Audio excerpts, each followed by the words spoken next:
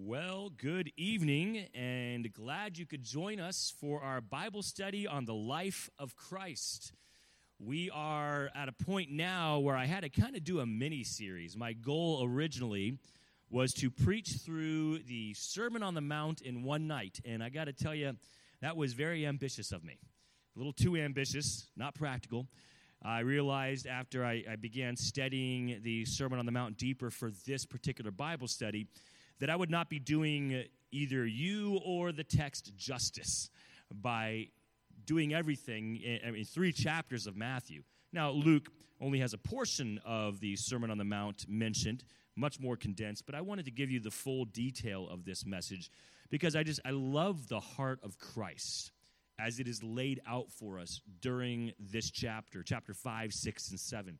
We went over chapter 5 last week, going to complete chapter 6 this week. I may even get into chapter 7. We'll see how that goes, but I'm not going to promise you anything because I had already done that once and failed, so I'm not going to do it again. But when you think about the heart of Christ, you can see his miracles, you can see the healings, you can see the way that he handled the disciples, the way that he spoke to those who disagree with him. But I don't know that you can get a full picture of the heart of Christ without seeing what he taught, the truth that came out of his mouth. Obviously, his compassion is illustrated for us through the acts that he accomplished. But his true mind is literally spoken to us verbally through his message. And so I did not feel right skimming over that portion. Now, I am not going to give as much time on every, you might say, message of Christ. There are other times where Christ teaches, and I will not be turning them all into mini-series, but we are doing it this time, so a 3-part mini-series on the Sermon on the Mount. Let's go ahead and pick up in chapter 6, beginning in verse 1. Take heed that ye do not your alms before men, to be seen of them. Otherwise ye have no reward of your Father which is in heaven. Therefore, when thou doest thine alms, do not sound a trumpet before thee, as the hypocrites do in the synagogues and in the streets, that they may have glory of men. Verily I say unto you, they have their reward. Verse 3, but when thou doest alms, let thy left hand know what thy right hand doeth, or let not, thy left hand know. Verse 4, that thine alms may be in secret, and thy Father which seeth thee in secret himself shall reward thee openly. Now, the word alms here, of course, is referring to the offerings, not necessarily, I put tithing up on the screen, because in today's 21st century church, our offering is called a tithe. In the Old Testament, the Jews actually had tithes and offerings. So the tithes of the Old Testament were, you may not know this, but were essentially taxes. In the Old Testament, the books of the law, God gave the Jews specific amounts of money they were required to give the temple as a tax. It was to cover the costs of, you might say, the theocracy, which was a government where God oversaw, and they had no king. So before King Saul, before King David, God said, I'm basically going to rule through the priests and rule through the temple. And so any taxes you're paying is essentially paying to keep the Levites, who were the priestly tribe, and the temple, the tabernacle, all these things, to keep those going, because that's what taxes does. It funds the people and the system. So for the Old Testament, the people and the systems were the priests and the tabernacle.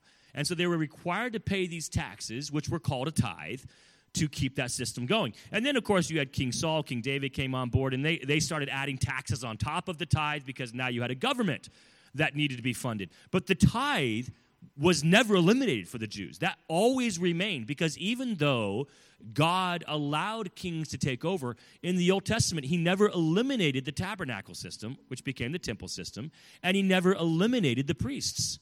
So God required tithes even through the monarchy. And so when you get into the first century church, the tithes were eliminated because God tore the temple of the veil of the temple, and there was no need for the priestly tribe, there was no need for the temple, and there was no need for the temple taxes or tithes. But up until that point, God also encouraged something above and beyond the tithes called offering. And the offering would be what you would want to give towards God's temple towards the priestly tribe above and beyond the taxes. And often, by the way, the offerings, like in many churches today, at least should be, the offerings would be used to help the poor. The offerings would be used to assist widows. And if people needed help, they would go to the priest, they would go to the local temple, and they would receive assistance. And so by giving alms to the temple, offering above and beyond the tithe, you're essentially giving what you hope would be invested in people in the community, furthering God's kingdom, furthering God's glory. The problem we have here in chapter 6 of Matthew is people giving not to further God's kingdom, but to increase their own glory. People are not giving because they care about the needy and they hope that if I give this, people will find assistance. They are giving because they want people to think they are just a great person.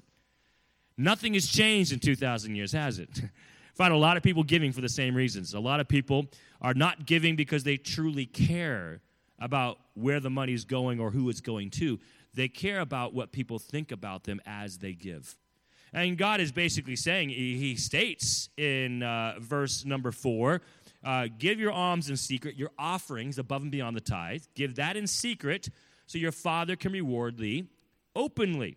Because if you don't, and if you give it hypocritically, if you give it so that people will see you, verse 2, then you already have your reward. What is that? It is temporary glory among men. So do not think that if you are giving for any other reason than God's glory and to assist your neighbor, do not think that if you're giving for another reason, God is going to reward you for that. If you are giving for your own glory, if you are giving to impress people, then God basically says, well, then good luck with that because I'm not attaching anything into that. By the way, I think that the greatest way to give is with no expectation of reward at all from God or people. Now, God does say he will reward. He doesn't say what that might look like. I am very concerned for those teachers, those preachers, those churches who would preach a prosperity gospel. This idea that the more you give, the more you get. It is a common thing on evangelists who find themselves on TV. These evangelists are not attached necessarily to a church. Some are not. So the way they get funded is by people watching TV, writing a note, sticking in a letter with some money, sending it in, saying, thank you so much for what you've done. And, I mean, these evangelists, they are very smooth, some of them. They will talk about stories of how people's lives have been changed to the TV station and that you can do the same. But they will almost always attach to it some idea of, and if you give, God will do the same for you, or God will do something amazing for you. So they make it sound like you're giving because you care about the people who are hurting, but then they tie into it, give because you need something too, and God will give it to you if you give. If you pay attention, you'll find that usually both are involved. They're pulling at the heartstrings and your greed, tying them together and saying, now give them to me. And so that's not going to work. God's not going to attach anything to that giving because God has stated if you're giving for any other reason, then you truly want to see God's kingdom moving forward. It's hypocritical. And God's not going to reward hypocrisy. Now, we're not going to get deep into tithing tonight. This text doesn't cover it deeply, but because it mentions it, I do want to give some thoughts on tithing. There are pastors who claim that 10% is the bare minimum you should give. It is a Old Testament command and therefore never eliminated in the New Testament and should be followed by all New Testament believers. And if you're not giving anything, if you're giving anything below 10%, then you are not in God's will. Well, I've already stated that 10% tax was a temple tax for the nation of Israel towards the tabernacle, and when the tabernacle ceased, so did that 10% temple tax. So actually it's wrong. There is no New Testament continuation of a 10% temple tax because we're not Jews and we're not tithing to the temple. The second problem with that whole 10% thing is the Jews actually, like today, taxes are a whole lot more than 10% of your paycheck, are they not? You're paying taxes when you buy gas. You're paying taxes when you buy clothes. You're paying taxes to the government out of your paycheck every week, state and federal both. So you're paying way more than 10%. The same with the Jews. When you look at all of the various offerings and tithes that God required of the Jews, it was far and above 10%. There was the basic, you might say, starting point of 10%, but then he says, and when this happens, give more. When this happens, gives more, and give the first fruits of your sheep, and give the first fruits of your field. That's all above the 10% that they were giving. And then there was a temple tax you paid when you had a firstborn son. You were to give money to the temple for that. So The other problem with this whole 10% thing is the Jews were giving a whole lot more than 10%. Another thing to remind ourselves is the New Testament does talk about tithing, and it never mentions 10%. And now some pastors say, yes, yeah, but when you look at the Old Testament, 10% was the tithe, and I've already stated now multiple times that's not true. First of all, 10% was the minimum. There was more given, and there was a temple tax, not a general giving to God.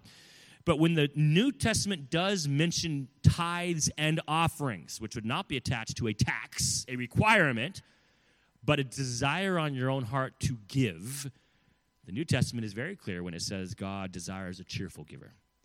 And so I think God's pretty clear. It basically comes down to if you are giving so much that it hurts you emotionally and spiritually and it's causing bitterness in your heart, don't give it.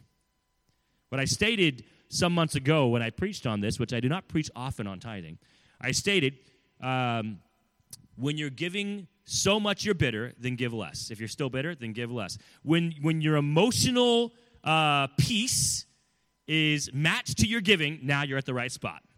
By the way, I do believe that as God blesses more and as you mature more, that probably that line will rise. I know I'm giving more now than I was at 20 for multiple reasons, one of which I have more now than I did at 20. That's one reason. But there are other reasons. As you mature in the faith and as you see God doing amazing things, you want to be more a part of that. But the thing is, that was a choice I made in my life. No one forced me to give more. It was a decision my wife and I, we make together on how much we want to give. And it's dangerous when the church is monitoring your giving and your heart condition, because then I think you're back at this scenario of Matthew 6, 1 through 4, where you're not giving for the right reason, and there's no reward gained from it. Well, the pastor might say, but the church is being rewarded. You know, I feel like when a pastor has to manipulate people to receive, then they're doing damage to God's kingdom. They're not bringing health to God's kingdom. God does not need your money. I certainly do not need your money. And so if you want to give towards this or any ministry, then do so because you want to be a part of what God is doing. And if you don't believe that, then you probably just shouldn't give. And if you do believe it, but it makes you mad, then you definitely shouldn't give. Because you don't need to give to be saved. You don't need to give to stay saved. Your giving should be attached to your desire to bring glory to God, to further his kingdom, and to be part of what he's doing. So that's tithing. Let's move on now to the next truth that God mentions here in verse 5. And when thou prayest, thou shalt not be as the hypocrites. You're going to find that word mentioned quite often throughout this Sermon on the Mount, specifically in chapter 6. Hypocrites, hypocrites, hypocrites. God is calling out the status quo, what has been accepted in this culture, and God is basically saying, just because you've accepted this doesn't make it right. How many churches have accepted a certain way of doing things? In fact, not only accepted it, but the pastors literally preach it. Well, this is how we've always done it, bless God, and this is how we're going to continue doing it. And I am not going to be the one to move the wall, to move the stone that should not be moved. In fact, I heard a message recently preached online where the man was preaching out of the book of, I believe it was, what book was it? I think it was one of the kings, I believe. He was preaching on the life of Elijah. So he was preaching on one of the kings. And he was doing pretty good at first. I thought, this is a good message. I've never heard this guy preach before, but he intrigued me. It was on Facebook and happened to be a live service, so I stopped and listened to it. This is only a couple of months ago. And the man was preaching on Elijah, and he was preaching on how God used Elijah and how Elijah had helped raise up Elisha and was bringing Elisha into that position. And I thought, that's interesting. And then things started to change, and I started getting a little concerned. By the time he was done with his message, he had preached that when Elisha got Elijah's cloak. Remember that? When Elijah went up on the fiery chariot and his cloak was left behind. And remember Elijah told Elisha, if you see me going up, then God will give you the double portion. You'll know that he's answered your request. That's what Elisha wanted. And Elijah's cloak floated down, and Elisha picked it up, and Elisha walked back to the river. Do you remember what Elisha did with that cloak when he got to the river? He hit the water, and it parted, and Elisha walked across the dry river to the other side. Do you remember why Elisha did that? Because as Elisha and Elijah walked across the river the first time, what did Elijah do? He hit the water with his cloak and walked across. And then Elijah was taken up to heaven, only one of two men that we know of in the Bible that was taken up to heaven without dying. Elisha, do you know the second one? Enoch, that's right. The only two that we know of. Some people mention Moses. That's not true. Moses died. We're told in the Bible God buried Moses' body himself. How about that for a funeral? God himself burying your body. That's pretty impressive. Why would he do that? I think that God was concerned if people buried Moses' body, they would have somehow elevated his bones and body to some form of worship. So God says, I'll take care of this. I'll bury it. So God took care of Moses' body. Only two men brought to heaven without dying, Elijah being one of them. So after Elijah goes to heaven, Elisha walks back to where they came from. Now he's on his own. His friend is gone. Hits the river. And so this preacher said, you know what? I love this because when he hit the river, what did he do? He did the same thing Elijah did. Why? Because if it was good enough for Elijah, it was good enough for Elisha. And if Elijah's going to walk by that river and hit the water, then Elisha's going to do it because there's no need to change what the prophet did before you. And I thought, that's not even close to what's going on. Elisha didn't do it because he was afraid of change. I think Elisha was doing it to say, okay, Elijah told me I'd have the double portion of the Spirit's power. Let's see if that's the case. Bam! Oh, it is the case. All right, praise the Lord. Elijah didn't lie to me. I mean, that's to me exactly what I see. Elisha, it was his first opportunity to, you might say, prove God, to prove the statement of Elijah. It had nothing to do with, I don't want to change what someone did before me. And so a lot of ministries think like this pastor. Almost any text you look at, it is an opportunity to preach on don't change, don't change, don't change. And yet that's exactly what's going on here in the first century. The religion of that day had been doing the same things for some time, for generations, and they did not change. They did not want to change, and they would call anyone out who might change, and they would call them of the devil, and they would call them ungodly, maybe even ostracize them altogether and say, you're not even a Jew at all. And here Christ is preaching his first big message, and he's saying all these things you guys have been doing, hypocrites, hypocrisy. I'm going to call it out because all of you are too afraid to do that. Can you imagine the relief? I mean, I'm sure there's thousands of people here, right? There's lots of people listening. Can you imagine the relief of some? Like, oh, I've been wanting to say that out loud for like 5 years now. No one's been brave enough to say what he's saying out loud. Can you imagine the relief of some who've been trying so hard to toe the line and do everything that the religion of that day had been asking of them, and to hear that not only do I not have to, but it's been hypocrisy when I have, like, the freedom to actually worship God and not just toe the line again? But also, can you imagine the anger of some? The anger of some who literally that's what they've been living. You know, I've realized recently the reason a lot of people are afraid of change, here's what I think, and I'm claiming an assumption here. I'm not going to tell you that I know this for sure. I believe a lot of people are afraid of change because then they have to admit that what they've been doing has been wrong. When it comes to worship services, when it comes to what they've been telling others, it's hard to admit that what I've been teaching someone else for 20 years is wrong. So the fact that change itself is so hard makes it worse when the change is literally the opposite of what you've been doing and teaching for the last 10, 20, 30 years. And the longer you've been doing and teaching it, the harder it is to accept that you've been wrong. And so there are some who've been doing it so long that even if they begin to see that they're wrong, they will push it away, they will ignore it, they will blind their eyes to it because they cannot admit, I've been wrong for 30 years. And so they just keep preaching and doing the same things blindly, now out of pride, if it ever was not out of pride. And so Christ here is telling them to their face, you guys are a bunch of hypocrites. You're hypocrites for making it seem godly as you tithe. You're hypocrites, verse 5, in the way you pray and encouraging others to pray in a similar manner.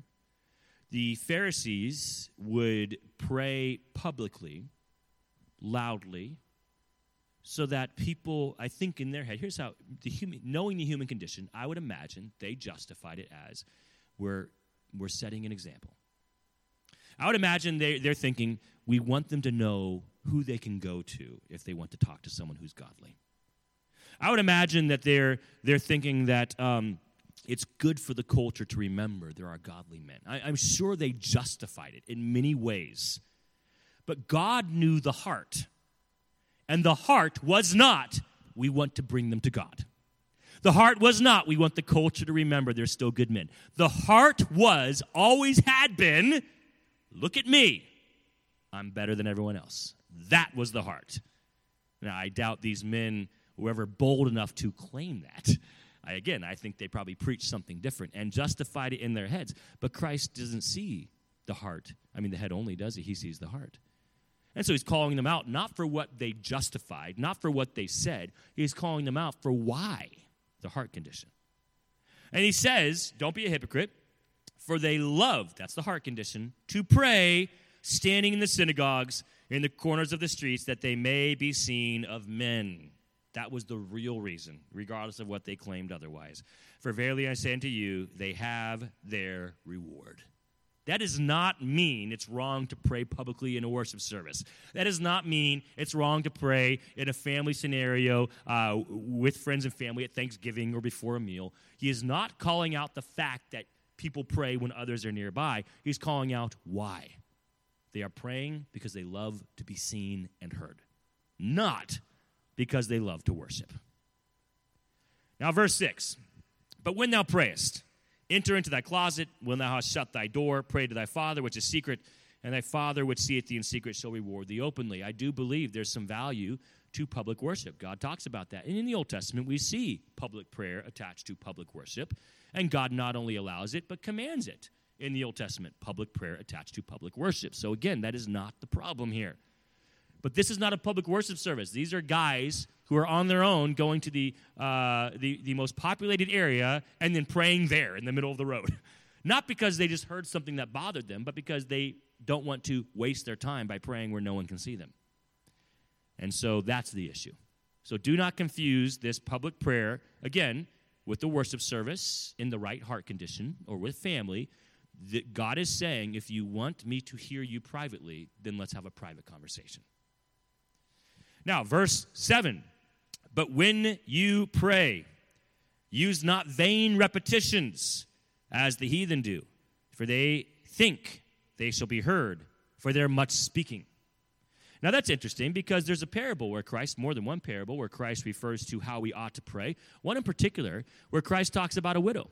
And he says a widow one time had an issue where she was wronged. And so she went to the local magistrate, the judge, the one who could fix the problem. And she said, will you please fix this issue? The judge, he's a politician to a degree. He only cares about the important people, not this little unknown widow. So he refuses. No, I don't have time for you, woman. Leave me alone. So the widow goes back to him and tries again. And the judge again says, did you not hear the first time? You are of no value to me. Your vote doesn't count, basically, okay? So leave me alone. Christ says this widow kept pestering the man until finally, what do you imagine the man did? Dealt with the problem. Jesus Christ literally states, not because he cared about the woman, but because he wanted to be left alone. And then Christ goes on to say, how much better will your Father answer your prayers? And then he actually encourages us to pray like the widow woman. Well, doesn't that seem to contradict this statement here? Where he says, don't repeat your prayer like the heathen do, because you think God will hear you more if you repeat it. And then the parable of the widow, keep praying till you get the answer. Well, what's the difference between the two? Because we know Christ will not contradict himself. So they must have different meanings. I think the parable of the widow is very clear. I think what's unclear is this passage. So let me explain it to you. I don't believe he is stating we should only pray something one time and walk away. The heathen, as many times, if you read historical documents, and even Hollywood knows, they get it when they have, movies that deal with religion and people are chanting and they're just like saying the same words over and over and over again. A chant is the best, I think, way to say it. It's not an actual prayer. They're basically stating the same things in repetition in the same prayer. I think that I'm going to be cautious with this statement, but I do want to make it. I'm not telling you that it would be attached exactly to this passage, but I would caution you. There are those who I believe get close to this kind of prayer unknowingly. I've heard some that when they pray, the name of God becomes a punctuation. That every time there's a comma or a period, instead of taking a pause, they say God or Jesus. Dear Jesus, thank you, Jesus. I'm glad we're here, Jesus. Please help my mom, Jesus, and thank you for this food, Jesus. And bring me back tomorrow, Jesus. And you're a good God, Jesus. And Jesus, Jesus, Jesus. And I think that could be something they were trained to do. They're not thinking about it, but I believe that's close to what we're talking about here. Christ is saying that when you pray, let's have a conversation. I don't need the same words repeated so many times, hoping that if you mention my name, Jesus, 20 times in a prayer, somehow I'll hear it more. Or I'll respond more, oh, you only said my name 3 times, so then it's no to you. 30 times, oh, that's good. I'm going to say yes to you. I think that's the problem here, is that Jesus is basically stating you think that what you're saying is going to get my attention. And if you say the right thing enough times, it will get my attention. But again, verse 5, what does Christ care about? The heart condition. That means way more to God than how many times you mentioned his name in a prayer. So we move on to verse 8. Be not therefore like unto them, for your Father knoweth what things ye have need of before ye ask him. I mean, that's a great statement. That's something we should have already assumed if you didn't know otherwise. God knows all, therefore, why bother praying then? What's the point of praying if God already knows what we're asking before we pray? Because God likes to hear your voice. Well, I got you, Pastor Russ. I don't talk out loud. I pray in my heart. God loves to see your heart. Sometimes I know what my children want. I'm not God, but nor am I stupid. When we are in the mall, I know my kids want pretzels. And sometimes I give it to them without asking. Something about the mall and pretzels. I guess maybe I ingrain that in them because we always get them pretzels almost every time. But sometimes I don't. Sometimes I wait until they ask. Not because I'm trying to manipulate them, but as a dad, there's something about knowing my daughters know they can come to me. There's something sweet about your children when they ask with a happy heart, not sassy, not disrespectful, but ask with a happy heart, hey, Mom, Dad, can we go to the park? Can we have some ice cream after dinner? And as a parent, you can kind of gauge what will their attitude be if I say no, and you can kind of assume what that might be. And as long as you know they're asking in the right attitude, and they're asking because they love you, and they're just asking for something, it can kind of warm your heart as a parent.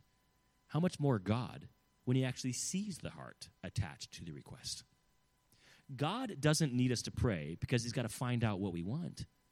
God wants us to pray because God wants to hear from us. God wants a connection with you.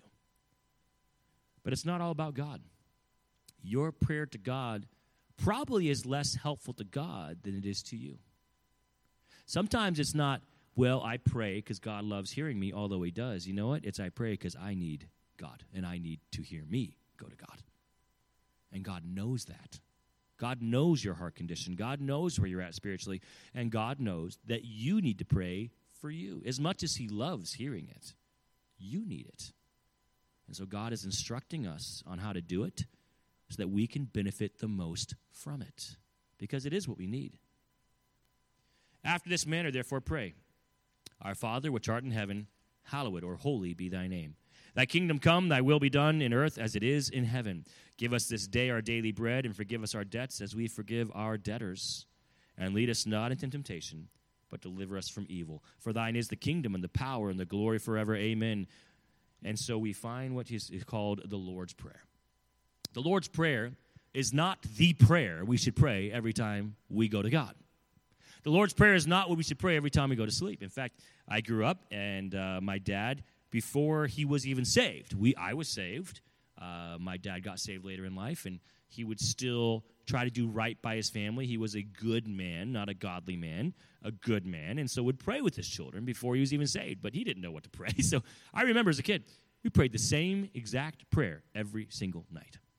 And I remember as a child thinking, that's odd, because at Christian school I went to, we didn't. Church, we didn't. But at my house with my dad, we did. My dad eventually got saved, and even in his young Christian maturity, he was still doing the same thing. Didn't know any better. Prayed the same prayer. I realized eventually my dad just didn't know what to pray. But then as my dad began to grow in his Christian faith, the prayer became a conversation. And instead of just repeating the same thing, like the vain repetition, I think also attached to what was said earlier, he's now having a conversation with God. And there's a danger when we don't move from the immature, vain repetition to the conversation. There's a danger there. But let's not think that as long as we repeat the Lord's Prayer, somehow we're safe. No, it's still the same problem. The Lord's Prayer is not a command of what to pray. It's an example of how to pray. So when Christ prays, I want to mention a few things. We're going to move on quickly. Number one, do you notice the length? Some people think the longer you pray, the godlier you are. I'm not sure where they got that because it's certainly not in Scripture. An example of a godly prayer could literally be stated in less than 30 seconds. I'm not saying your prayers all need to be 30 seconds. I'm saying they don't need to be 30 minutes. I think that when you have a conversation with God, talk to him as long as you want. But don't feel guilty if you just need to make a quick prayer to God. There's nothing wrong with that. The second observation I want to make is notice what he prays about. Notice how he begins, first of all. He begins by praising God in verse 9. He goes on to, in the prayer, reminding himself, Jesus Christ is God, but using the example for us, helping us remind ourselves of God's plan for the future. So it begins by, God, you are awesome. God, here's your plan for the future. Now, right away, those two things, what does that do for you? It realigns your focus on who God is, who you are, and where you're going. I mean, that's a great way to start a prayer. God, you're amazing, and I sure am glad this world is not my home. Praise the Lord for that. Then, verse 11, we are reminded that God loves us and cares for us. Give us our bread. God loves us and cares for us. God is not just the protector, but the provider. Verse 12, forgive us our debts.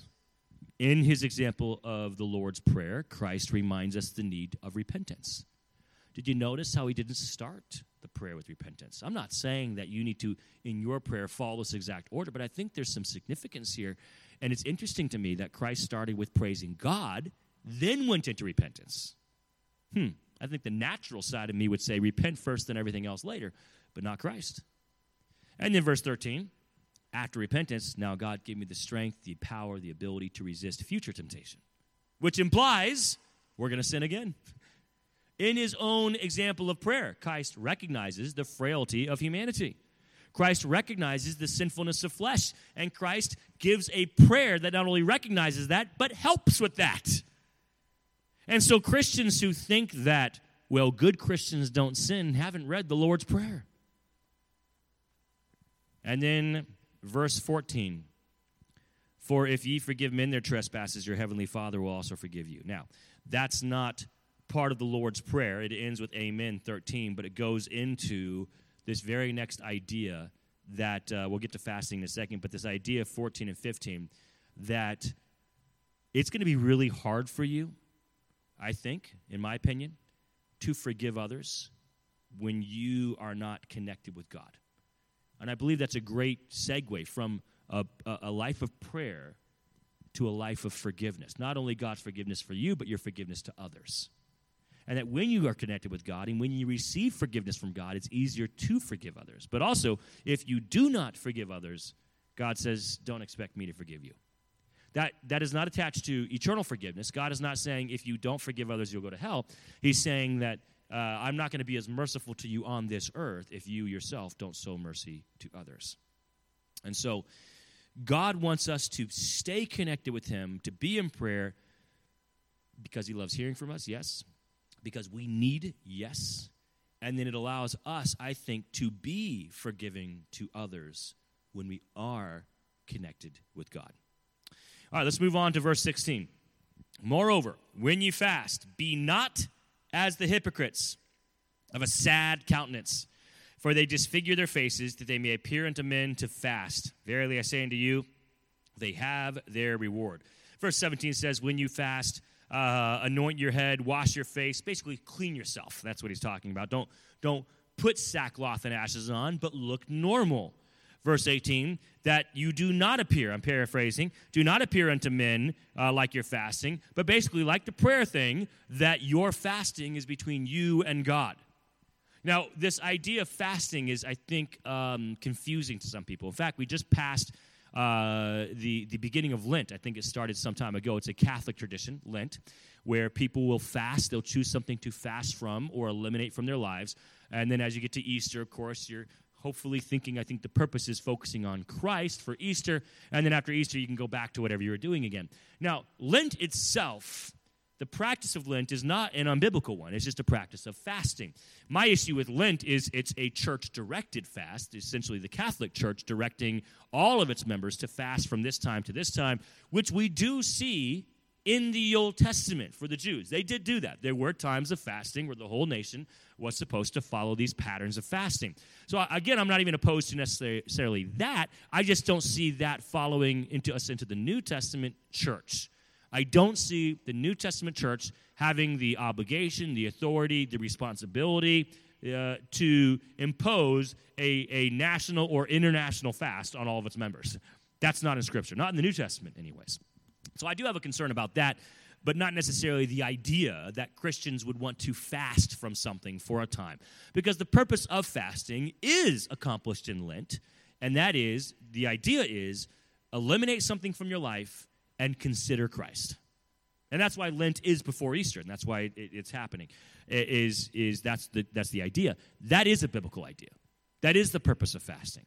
I think you say another attachment to fasting. Christ stated that when there was someone demon-possessed, he said, well, this kind of person, the demon's not eliminated unless it's prayer and fasting. So I think that another purpose for fasting would be if you're truly seeking God's heart on a matter or truly asking something of God on a matter, fasting is a great way to see the heart of God or to know the heart of God, or for your desire to gain a response from the heart of God. You know, one of those things. So fasting is attached to prayer often, and that's a beautiful thing. But fasting is also attached to this idea of you're eliminating something from your life so you can focus on who God is to you, who Christ is to you.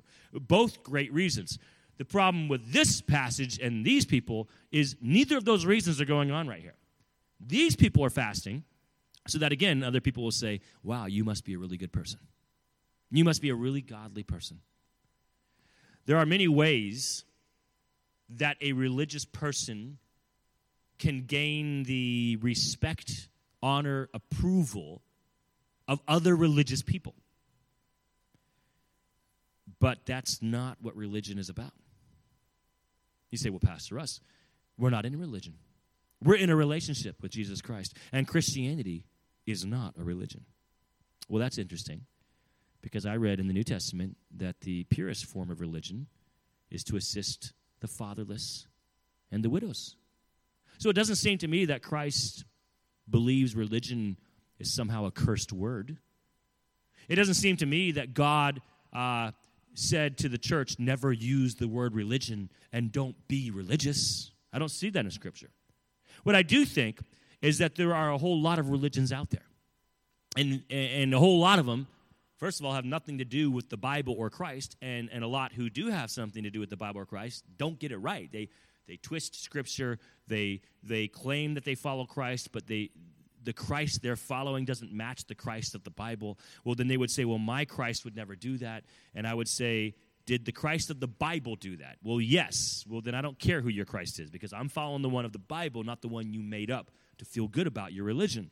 And I think a lot of Christians are so afraid of being attached to other religions that Christians state, well, we're not in a religion, we're in a relationship. Here's the problem. The world doesn't understand that. They say, wait a second, do you go to church? Yes. Do you sing while you're at church? Yes. Do you believe in a God? Yes. Well, then you're in a religion. You know, the world understands the word religion, and they attach it to us whether we like it or not. Us telling them that we're not in a religion just makes us sound like we don't know what we're talking about. It makes us sound stupid. It makes us sound like we're shallow or trying to be sneaky or deceptive. There's no reason for you to claim you're not in a religion. Christianity is a religion. As the American definition of the American word religion goes, we are in a religion, the Christian religion. It's okay. Don't be afraid of the word religion. Just clarify what that means. You know, in the Bible, the word religion isn't a series of do's and do-nots. In the Bible, religion is a relationship with Christ and how that plays out in our lives, specifically in how we love people. That's the religion of the Bible. That's a great conversation to have. But these people are using religion to gain the respect and honor of other religious people, and Christ is, again, calling them out for the hypocrisy. Because religion isn't about a status, social status, religious status, relationship status. Religion is about a relationship with Christ and how you treat other people, not what they think about you. Going on to this famous passage in verse 20. But lay up for yourselves treasures in heaven. I'm sorry, let's go back up to verse 19. Lay not up for yourselves treasures upon earth, where moth and rust doth corrupt, and where thieves break through and steal. But lay up for yourselves treasures in heaven, where neither moth nor rust doth corrupt, and where thieves do not break through nor steal. For where your treasure is, there will your heart be also. The light of the body is the eye. If therefore thy eye be single, thy whole body shall be full of light. Single means purposeful, headed down a path, a direction that is good. And if you have a path that your light is you could say eye on the prize, focused, doing the right thing. If your eyes are looking at the right thing, your whole body will benefit. Physically, emotionally, spiritually, you'll be full of light, full of joy, full of peace, full of God's blessing upon you. But, verse 23, if your eye is evil, not single, not focused on God, but looking back and forth, left and right, tossed to and fro, and looking at evil things, thinking of evil things, thy whole body shall be full of darkness, the opposite of peace, the opposite of joy. You know, the world has so many books, so many teachers, instructors, so many people willing to tell you how to find joy and peace and happiness, how to be full of light. They wouldn't use light in the same way God's word does, but essentially how to just be full of all these things. And yet they claim that the way to get those things is by following your dreams, by living and let living, by eliminating any morality or guilt attached to morality that you were once told or that you once had. If you eliminate all of those things, if you eliminate the boundaries that religion has set, if you eliminate the nuclear family and the guilt attached to what a nuclear family ought to look like, a traditional family, eliminate all that. If you eliminate the boundaries of gender and the boundaries of sexuality, if you just eliminate all these things, the world says you will find that happiness you've always sought. God's word here says the exact opposite. God's word says, when you jump into those things, the evil of the world, you will be filled with the evil of the world and the darkness that comes with it, the depression, the discouragement, the unhappiness, the opposite of what the world claims to give you. If you want the light, if you want the joy and the peace and the blessings, you must have an eye that is straight. Straight on what? Straight on Christ, looking to Christ, focused on Christ, single-minded on Christ and the truth. Then you will have all those things you desire. And in that same passage, of course, the treasures. Where is your treasure? Who is your master? Because verse 24, no man can serve two masters. Either he will hate the one and love the other, or else he will hold to the one and despise the other. You cannot serve God and mammon. Mammon would be money. Mammon would be possessions. Mammon would be the world and everything the world has to offer. You can serve the world or you can serve God. You can't serve both. And Christian, you have to serve one. You say, well, I got you, Pastor Russ. I choose neither. I choose to serve myself. Well, you're part of the world then. You chose the world if you chose yourself. What, I have to serve someone? Yes, you do. You can't serve no one. We are mortal beings. We will be doing something with this mortal life. And that something will either be for God or it will not be for God. And all the not for God is the world. All the things for God, of course, is God. So who is your master? Who are you serving? What is your choice?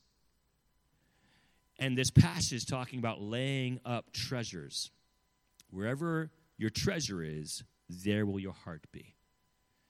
You know, I preached Sunday morning that I believe the Bible is very clear at separating the mind, the soul, and the heart. The Bible mentions all three separately in the form of how we ought to love. So I believe there are three different parts of us, of the human condition. The mind is the will. The mind is the choices that we make, the decisions that we have, the logic, the reason, the thoughts. That is the mind. I believe the heart is the part of us that has compassion, the love, the kindness, the emotional side. When you are hugged by someone who loves you, it is not your mind that feels like it's going to explode. It's your heart. It's the inner emotional being of you that just feels overwhelmed with joy. That is the heart. So the mind is the logic, the reasoning, the thinking, the choices. The heart is the emotions and the feelings and the kindness and the compassion. And I believe the soul is the inner being, who we really are. The soul is the part of us that when we are attacked, you could say that someone's mind is attacked, someone's heart is attacked. I believe that when you feel lost, when you feel discouraged, when you feel depressed, I think it is the soul that is feeling that. I believe the soul of the human is the actual person of the human. Because this body is just flesh. This body is not who you are. It's just the covering of who you are. Who you are is the soul. And when someone is traumatized, it is their soul that is traumatized. That's what I believe. When someone feels deep hurt, I get the heart, feels emotion, good and bad. I get all that. But I believe that there's a deeper hurt than just the emotional, oh, man, that wasn't a nice thing to say. That was unkind. Like the deep, deep hurts are the soul.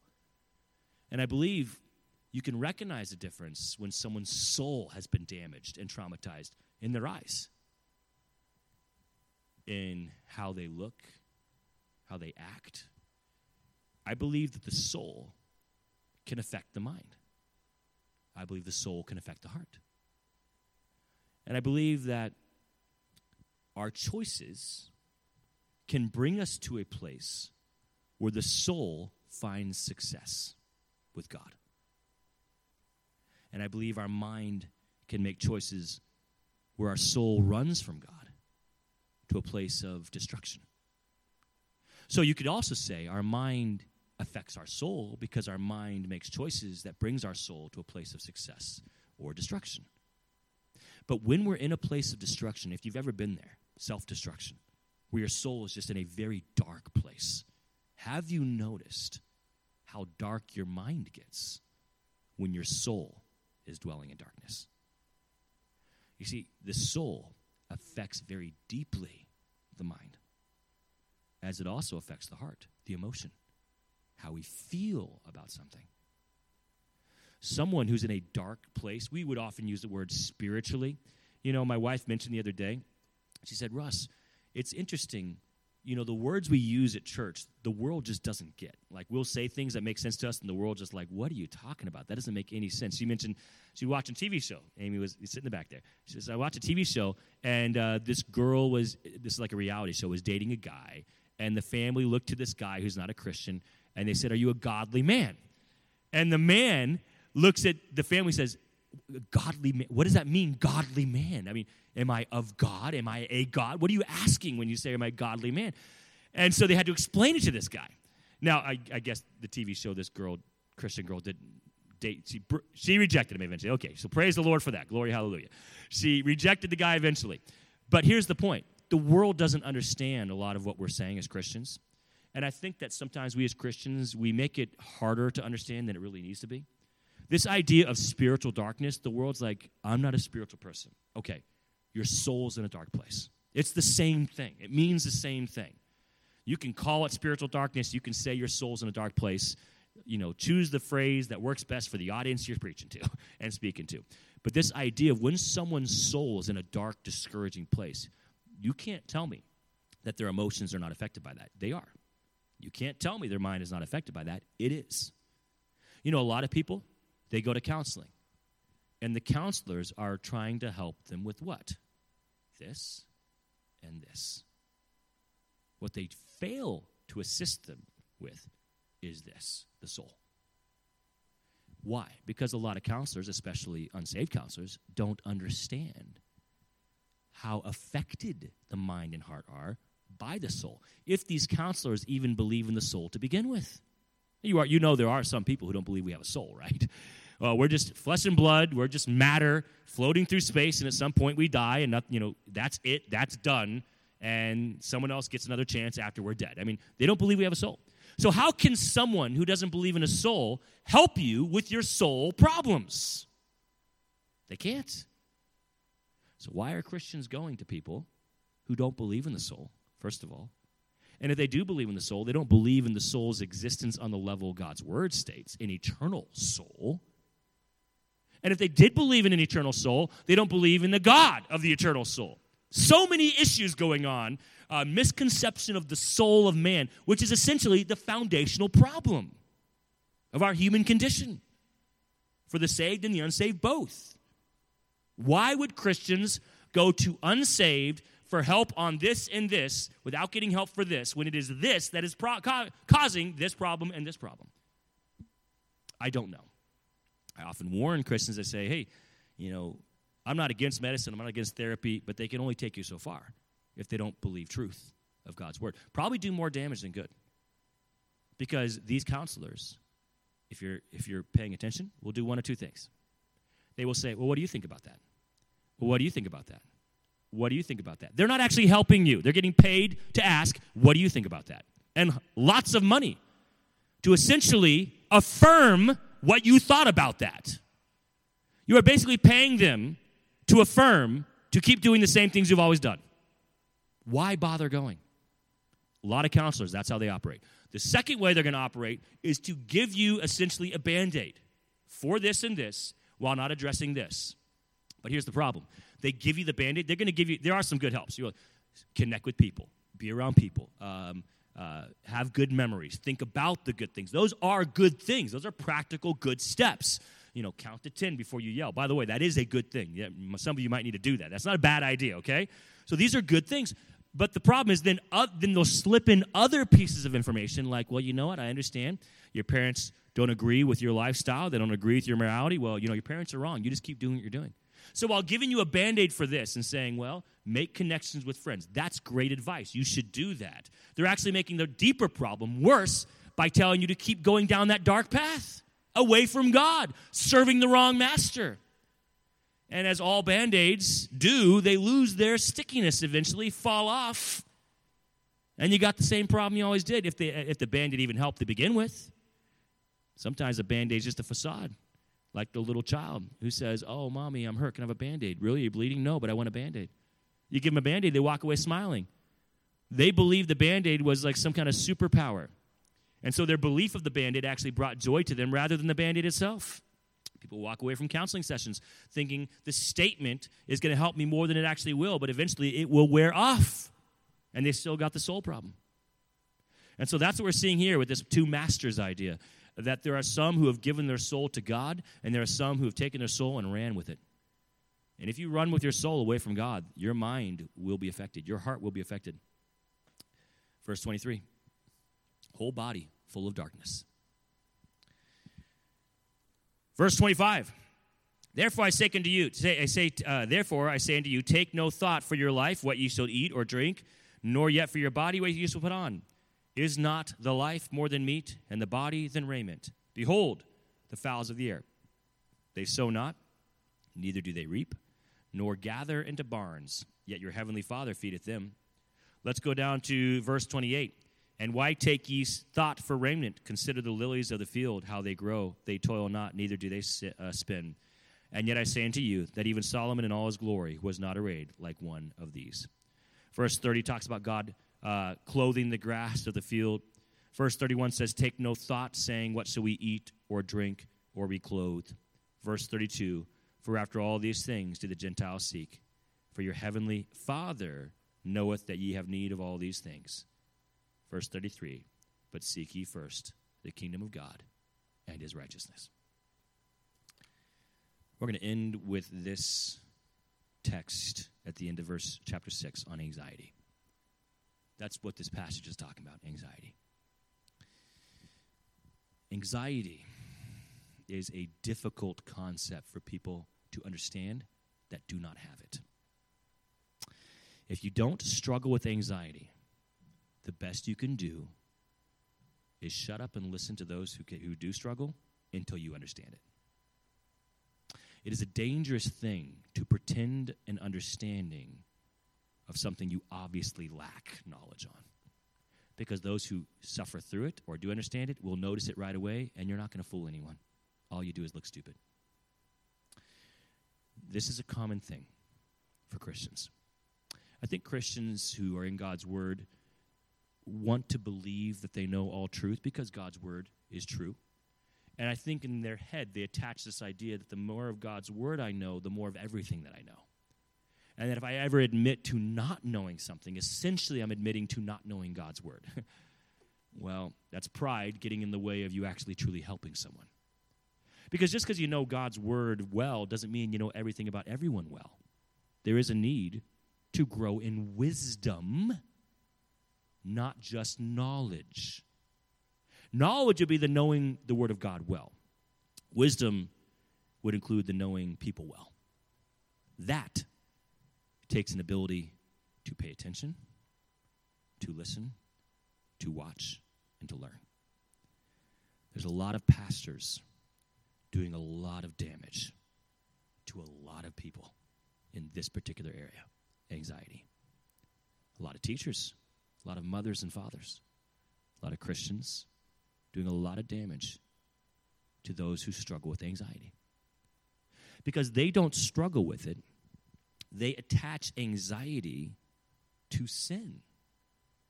And they say, if you're anxious, you're in sin. Because the Bible says, be anxious for nothing, to cast your cares upon Christ. And so if you fail to do that, you've disobeyed God's command and are therefore in sin. That would be the step process they would get from here to here. And yet, this idea of casting your cares on God and not being anxious is not a command, thou shalt not be anxious. It's not that kind of command. It's an encouragement. God's saying, there's no need to be anxious. We can get through this. I can be there with you. So when we recognize, first of all, that God's Word is not giving a command but an encouragement, right away we can eliminate this idea that anxiety is sin. It is not.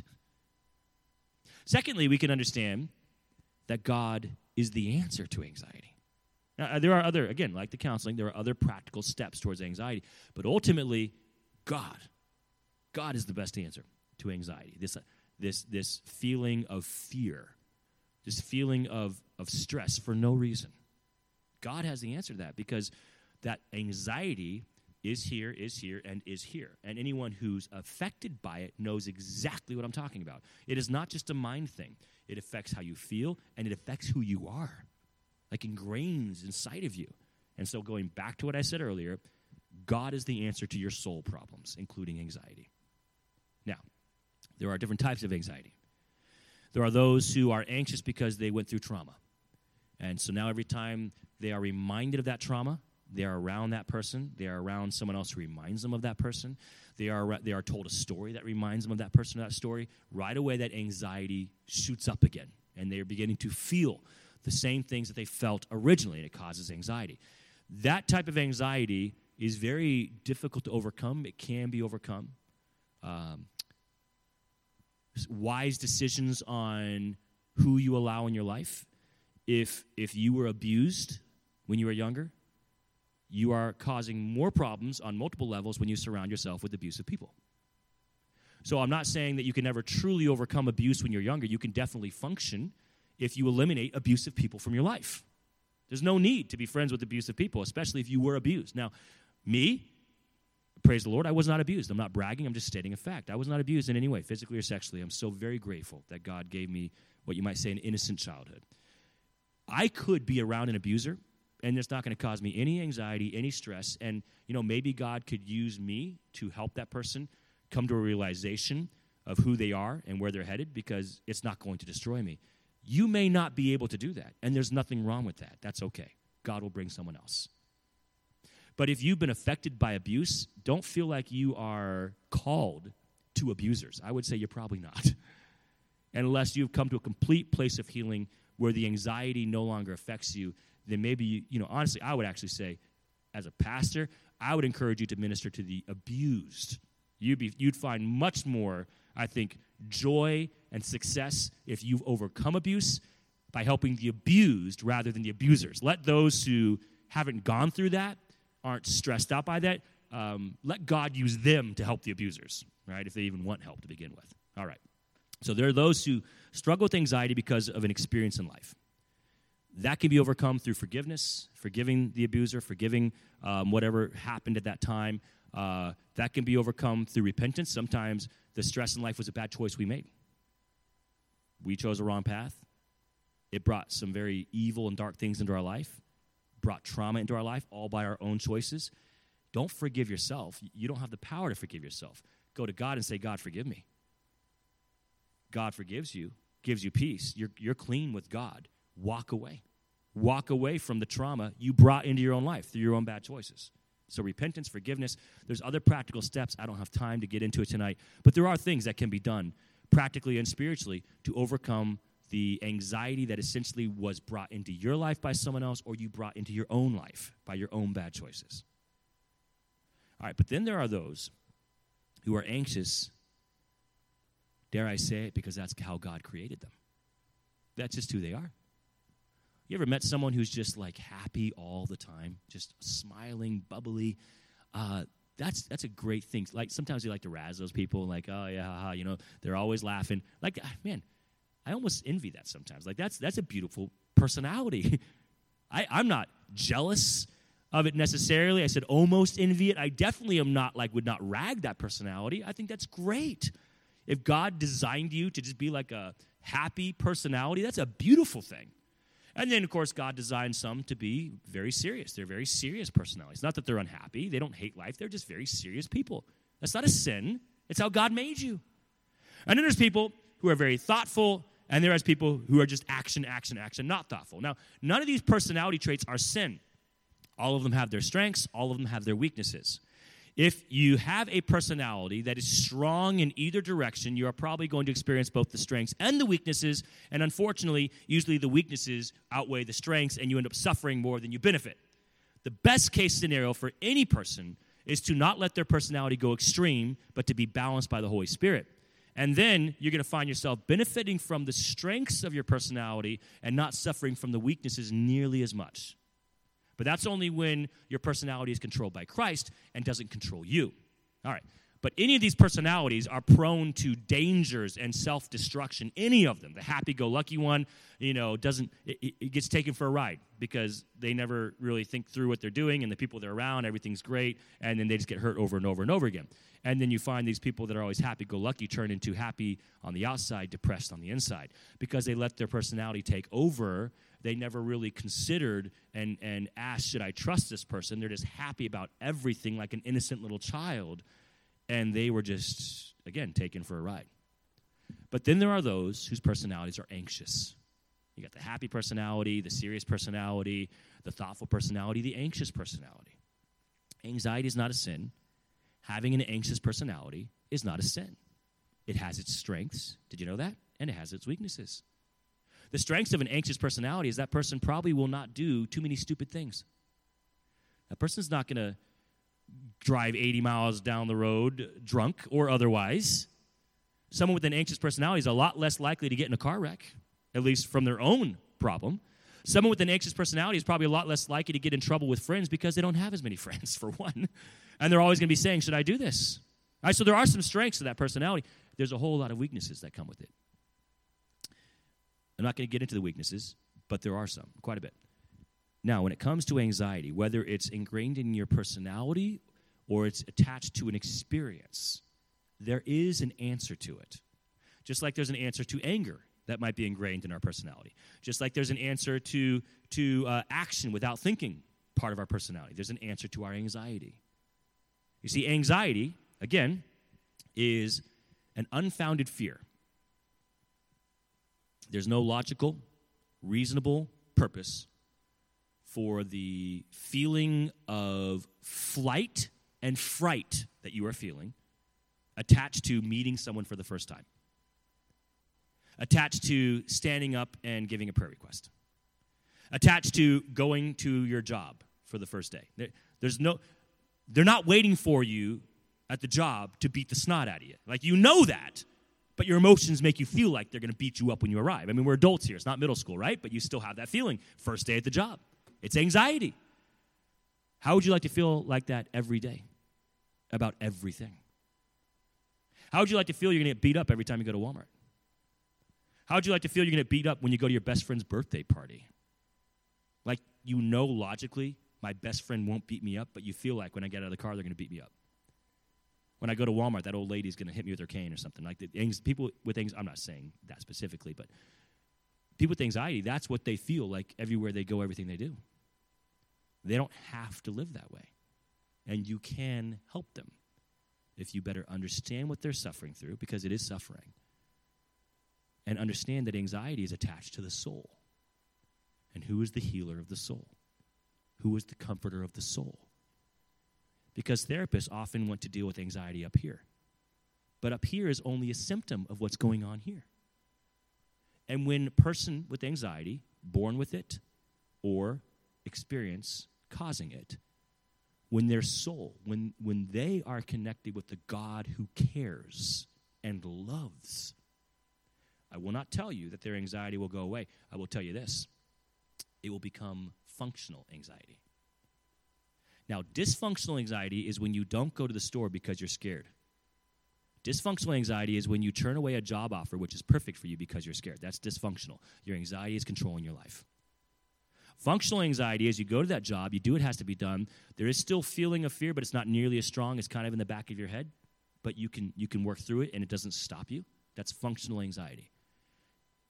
There are people, again, with personalities, where they may have to live with functional anxiety.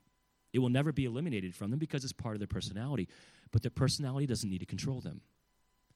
And so God says, do not be anxious. And God is reminding those with anxiety.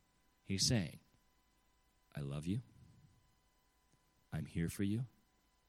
I have proven throughout thousands of years that I can take care of you.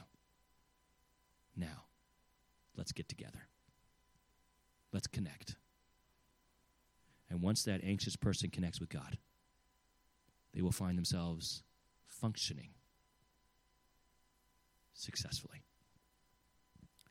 Seek ye first the kingdom of God and his righteousness, and all these things shall be added unto you. And there it is. Because verse 34, take therefore no thought for the morrow. We're still talking about anxiety. So God gives us the key right there, verse 33.